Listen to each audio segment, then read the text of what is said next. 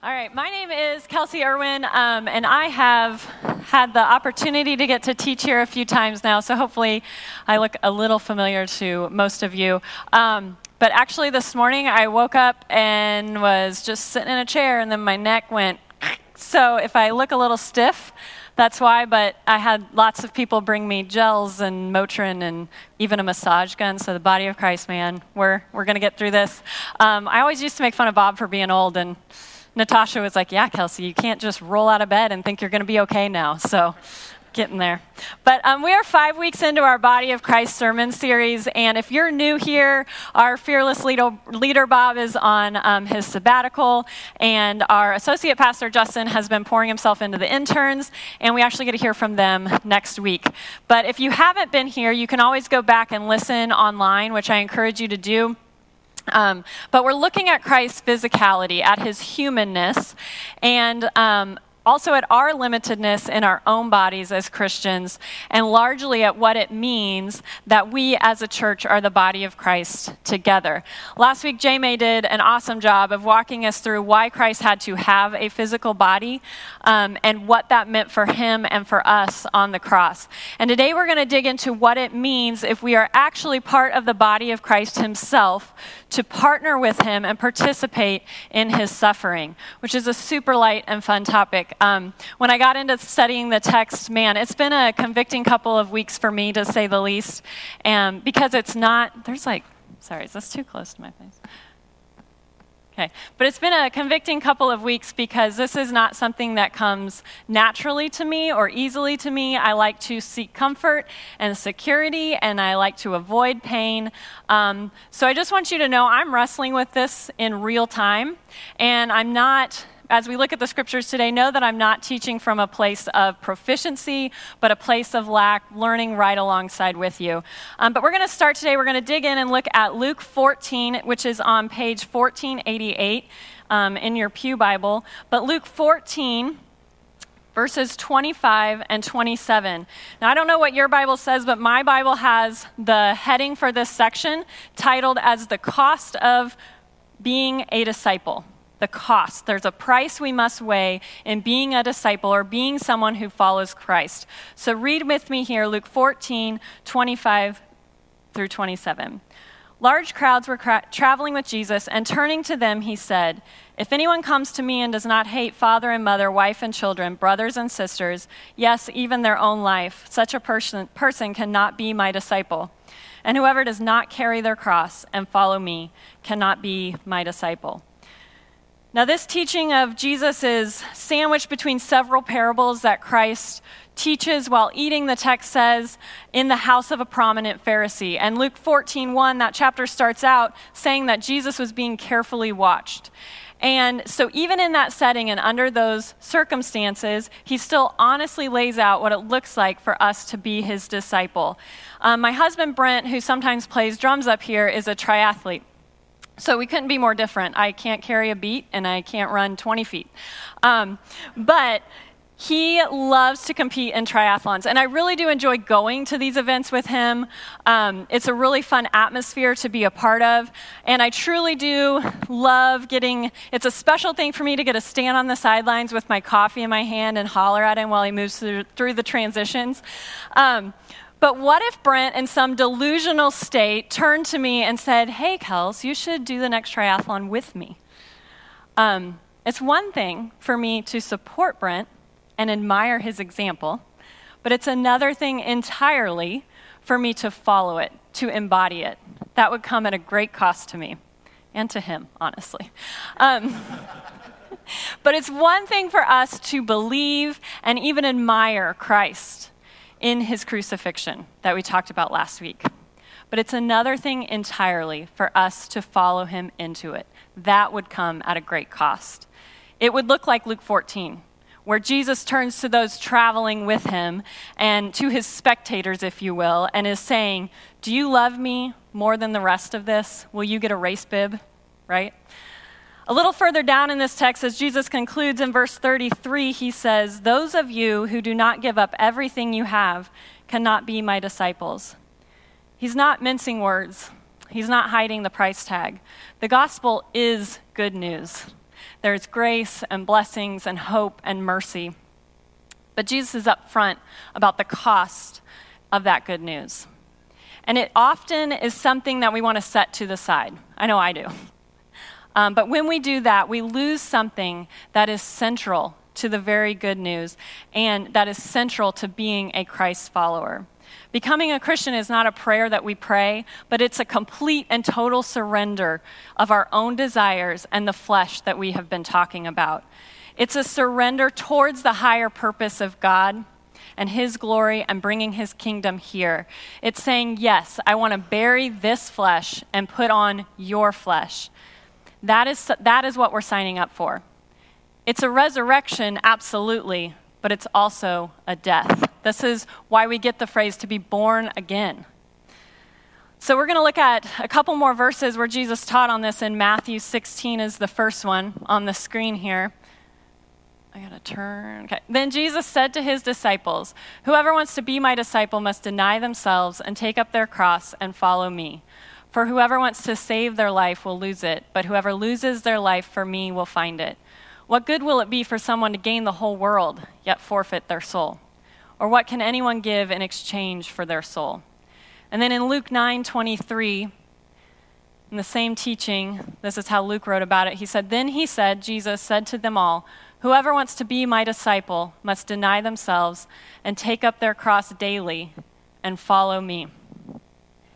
Now, I think we look at these verses from kind of two different perspectives and two different vantage points. Some of us look at those and we're like, whew, that's pretty intense there, Jesus, and rightly so. And then there's some of us that have maybe been around church for a really long time. And we kind of shrug our shoulders a little and we say, yeah, take up your cross. I get that. I've heard that. And unfortunately, I can fall into that camp. This language doesn't shock me like it should, like it would have shocked the disciples. Culturally at this time, if you saw someone carrying a cross, you knew they were a condemned man, like Justin talked about. Carrying a cross would be the last action of their life. So Jesus here is asking us to participate in this in a spiritual sense, in a spiritual death. And Paul understood this when he wrote in Philippians 3, and the band already read this, but let's look at it again. I want to know Christ, yes, to know the power of his resurrection and participation in his sufferings, becoming like him in his death, and so somehow attaining to the resurrection from the dead.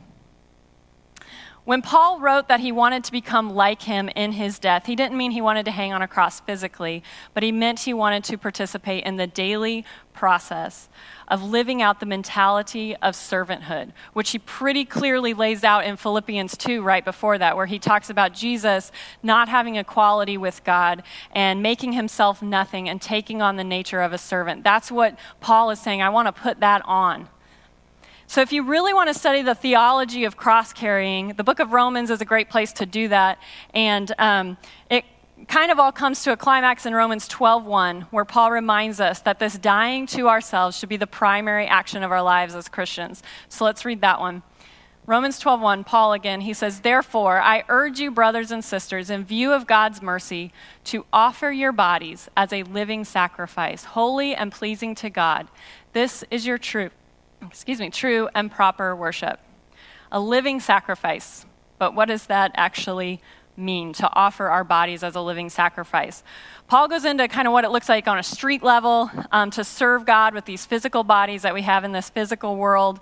But it all hangs on this one concept of presenting our bodies as a living sacrifice, holy and pleasing to God. If we don't understand that, if we don't understand how to die to ourselves, then none of the service that we do in this world will be done with the right heart posture.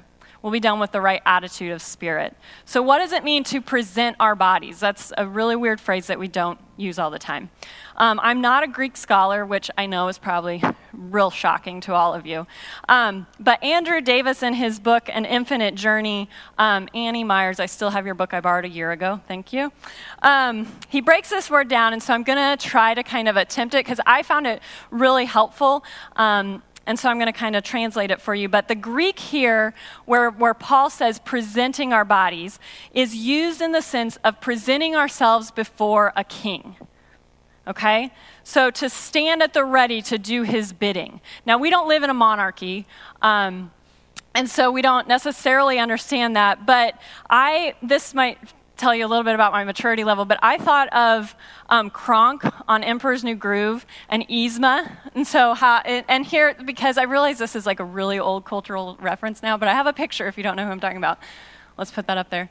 Okay, there you go. There's Kronk and Yzma. So Kronk was always standing at the ready to do whatever Yzma wanted him to do. I just kill it with out-of-date cultural references, but okay, let's take that down. That's weird.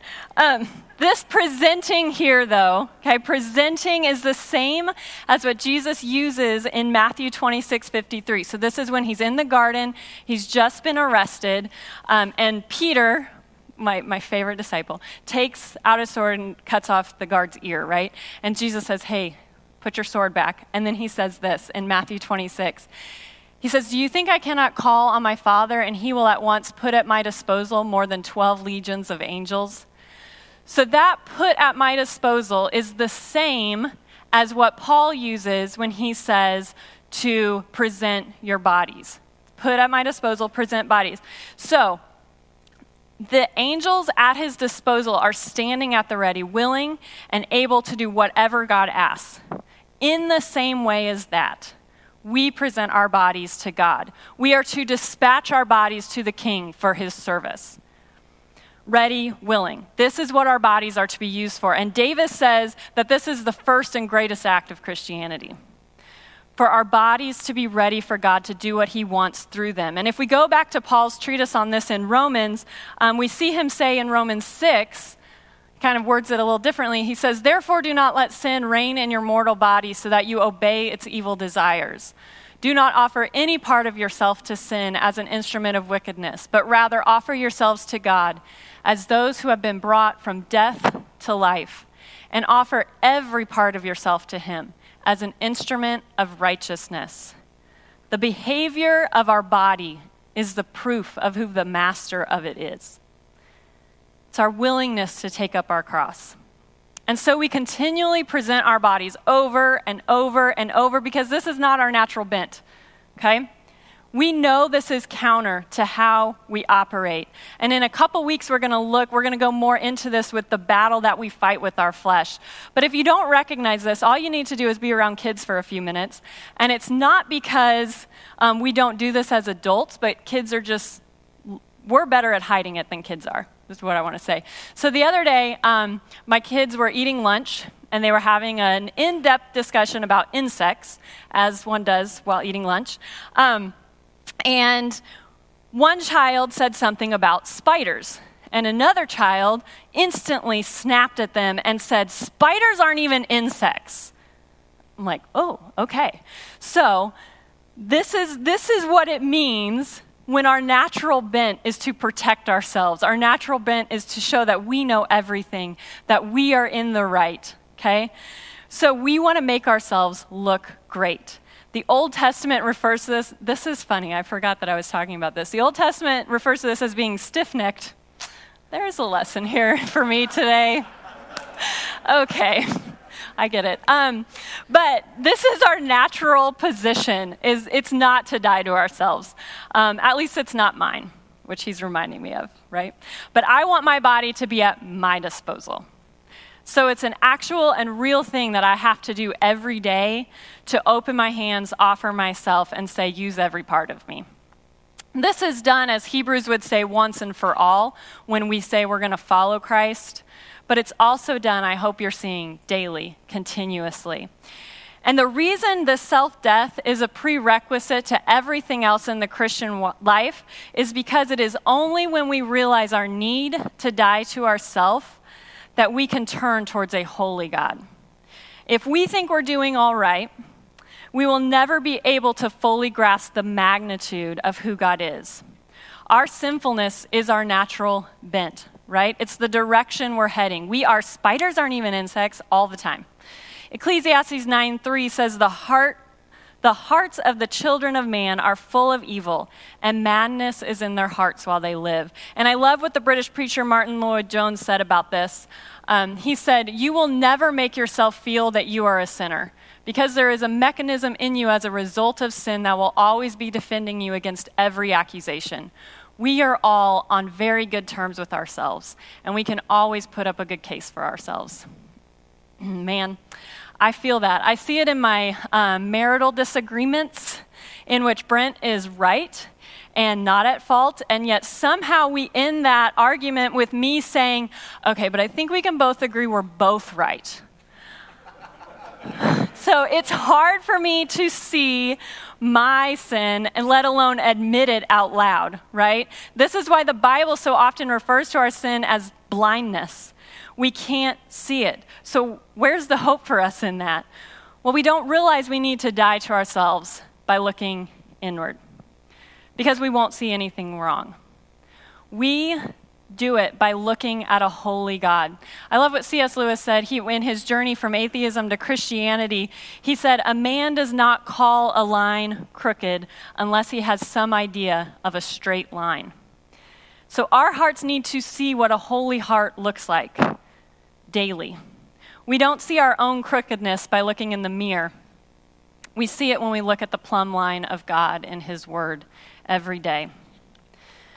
Now, this isn't a call to masochism. This is a call to repentance. It's a call to turning to God. We acknowledge our sin, and then we don't stay there. These daily deaths of repentance are what are remaking us. They're rebirthing us. They're renewing us. Because what Christ asks us to crucify, they aren't the eternal pieces. They are not the needed pieces. He's asking us to crucify the pieces that are standing in the way of us actually embodying him in this world. Now, my sister-in-law, just a couple days ago, was talking about this in terms of a controlled burn. She said she was driving down the road and saw all these fields that they were doing controlled burns in. She kept pointing them out, and finally her youngest son said, okay, what's a controlled burn? And her middle child, in all of his simple and profound wisdom, said, it's when they burn the weeds so the flowers can grow.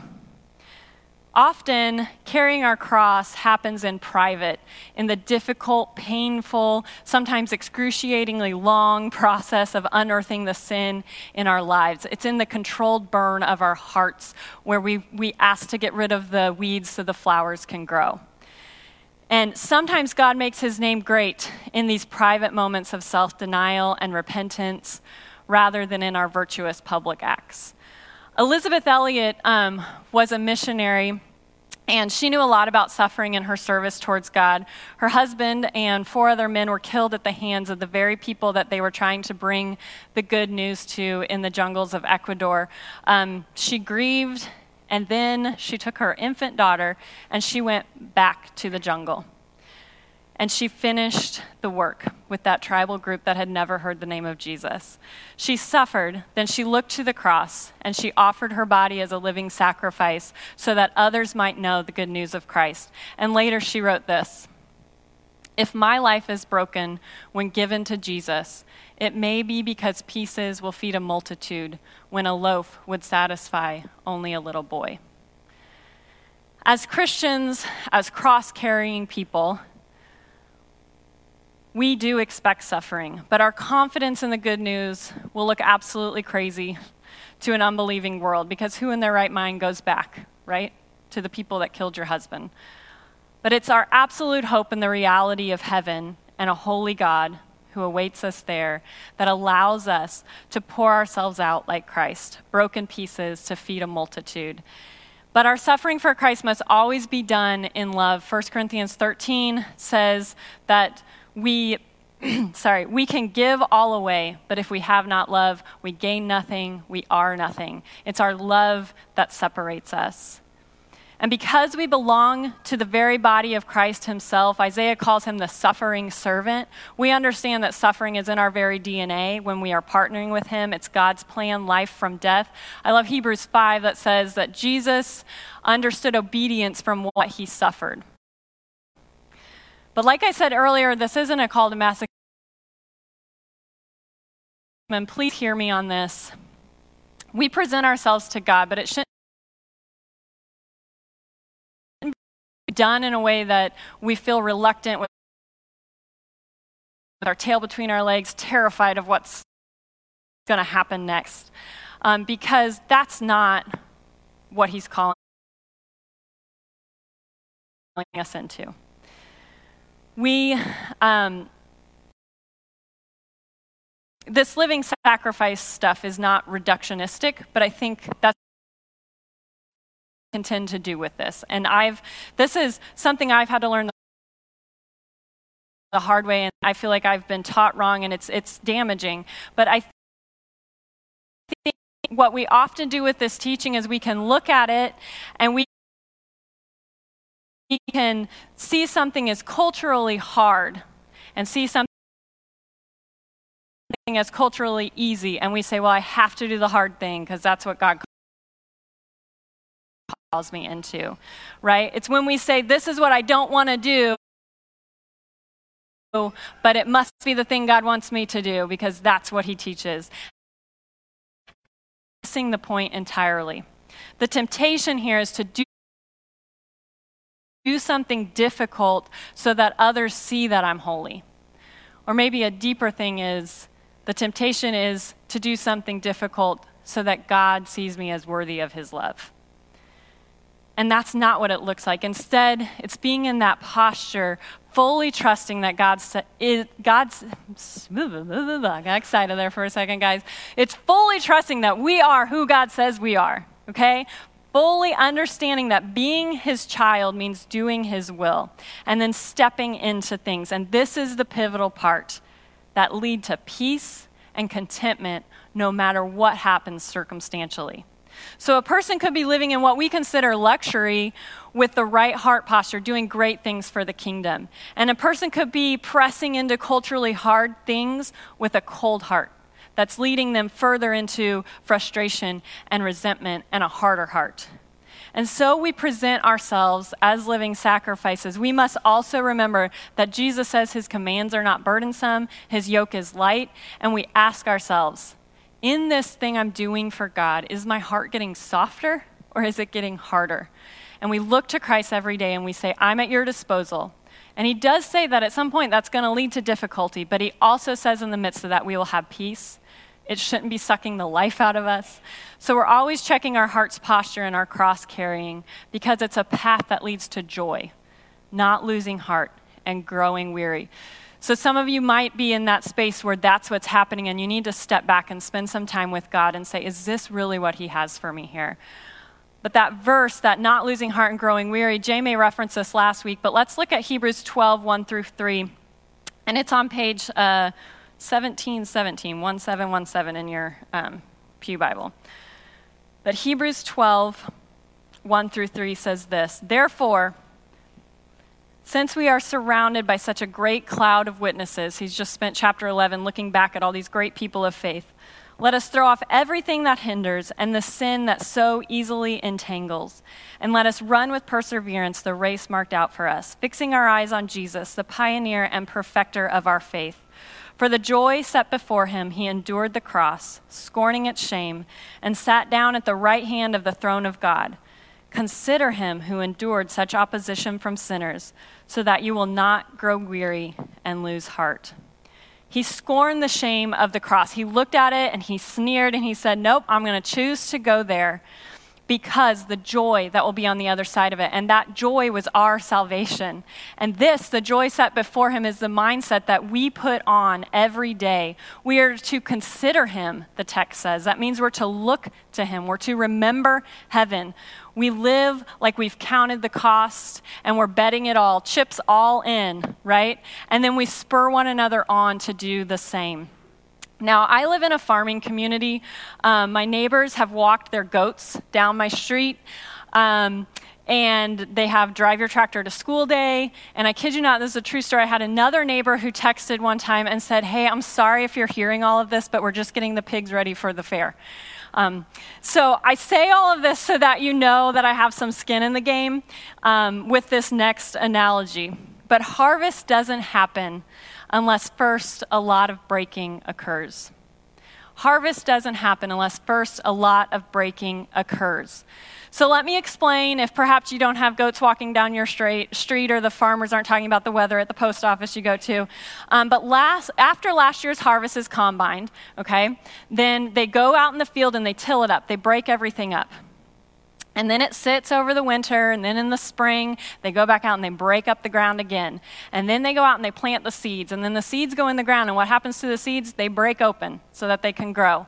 And then over the summer, things grow, and then in the fall, harvest comes again, and they have to cut everything down. They break it all down again.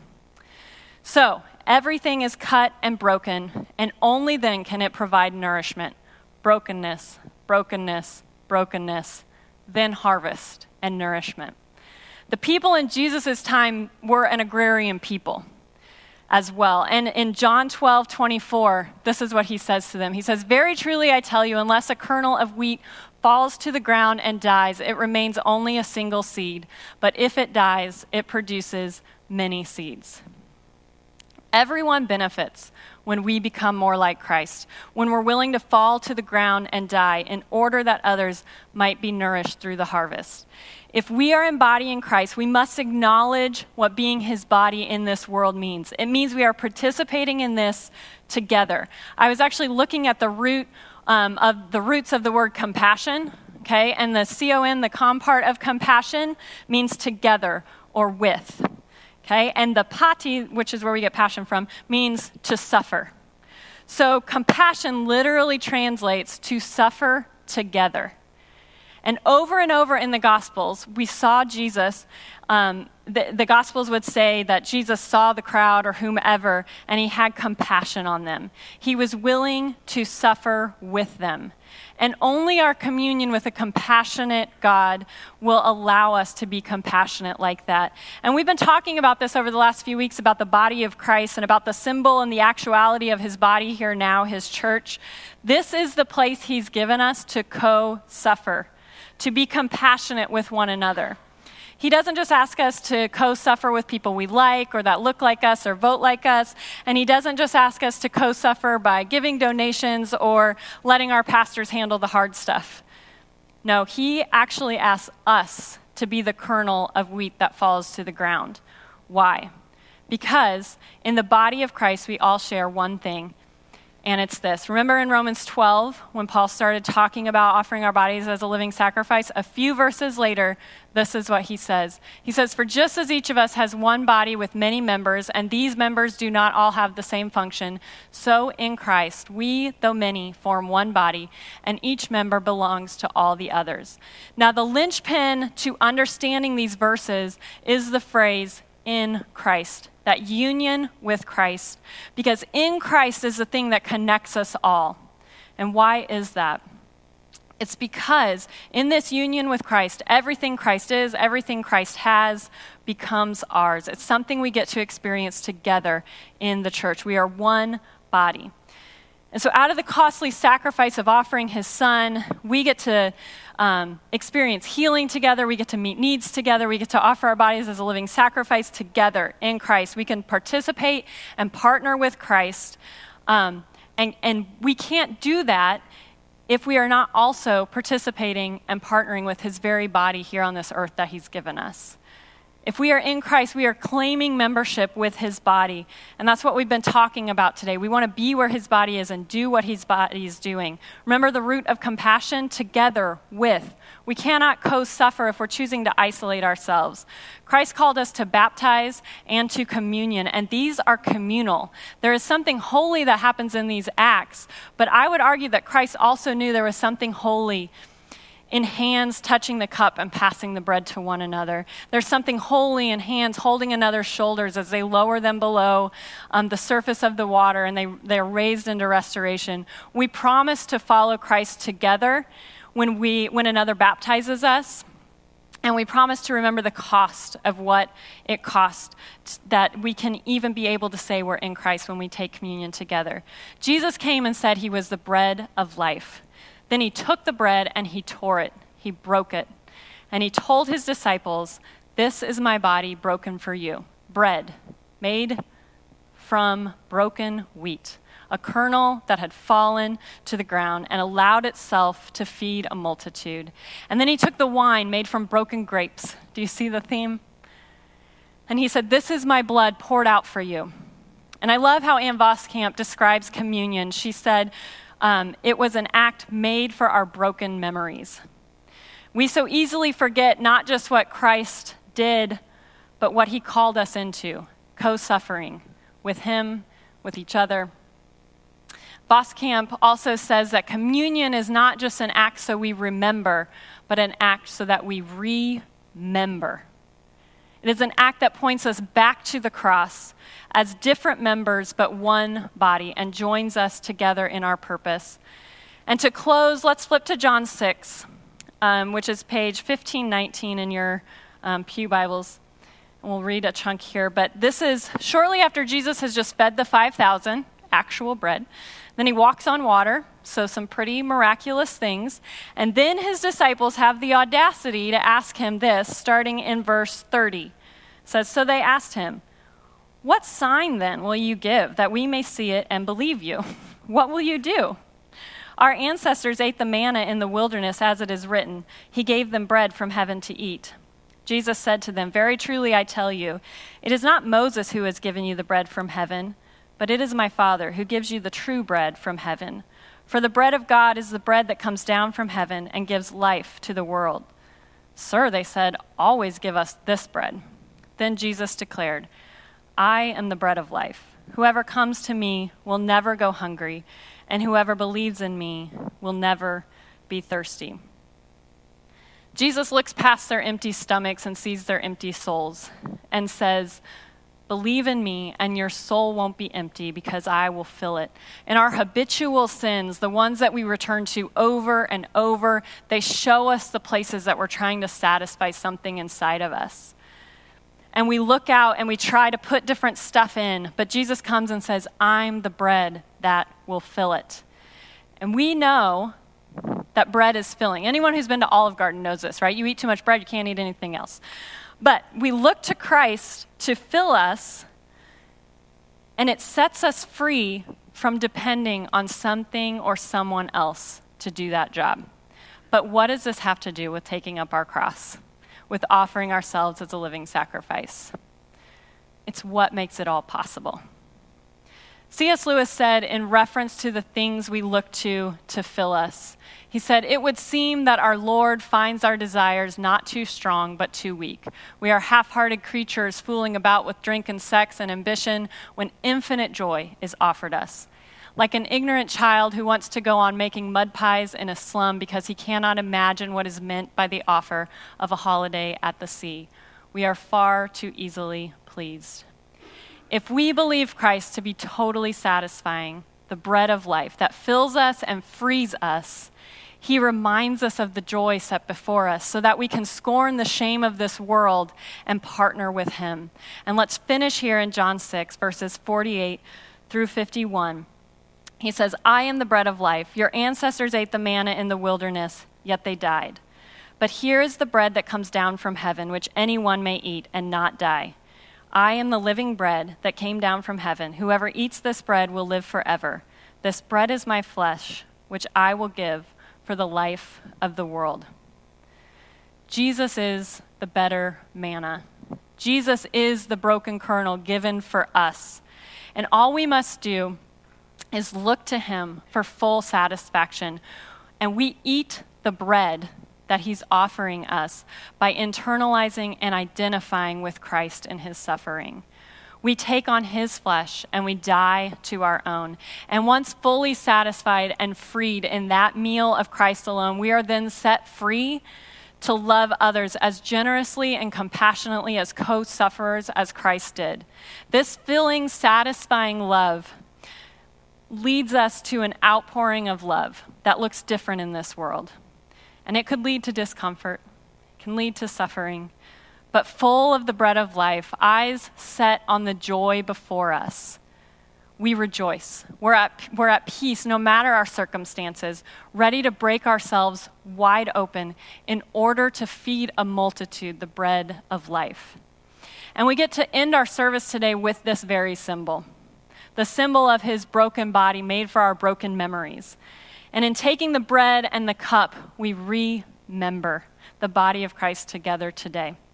So let's offer our bodies as a living sacrifice, willing to be a kernel of wheat ripe for the harvest in our brokenness. But if this is all brand new to you, just know this. There aren't magic words you need to say to be a Christ follower, but rather you just count the cost of what it means to follow him. And then you just push your chips all in, betting it all, and putting yourself at his disposal, being filled with the most satisfying and freeing bread of life. And if that's a decision that you want to make today, I'll be up here during communion. I would love to talk to you or pray with you. Or maybe you want to participate next week. We're having a baptism ceremony. If that's something you've never done and you want to participate in that actual symbol of being dead to ourselves and raised in Christ, I would love to talk to you. There'll be servers up here with the broken bread and the broken grapes to serve you as a reminder of that. And there'll be a gluten-free option down here, and you'll be dismissed by row. But pray with me today as we head into this time together. God, today may we remember that we must look to you, a holy God, to expose the blind spots of our sinfulness. And in doing so, help us repent in humble ways that allow us to put ourselves at your disposal, living sacrifices dead to our own flesh, united with yours. God, as we leave our pews together, receive communion together, worship together, may we be reminded that we get the beautiful opportunity to co-suffer together as a body of believers for the life of the world, like Jesus said. May we consider everything a loss because of the surpassing worth of knowing you, our Lord.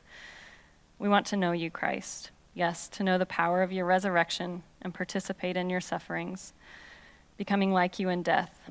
May we press on to take hold of that for which you took hold of us.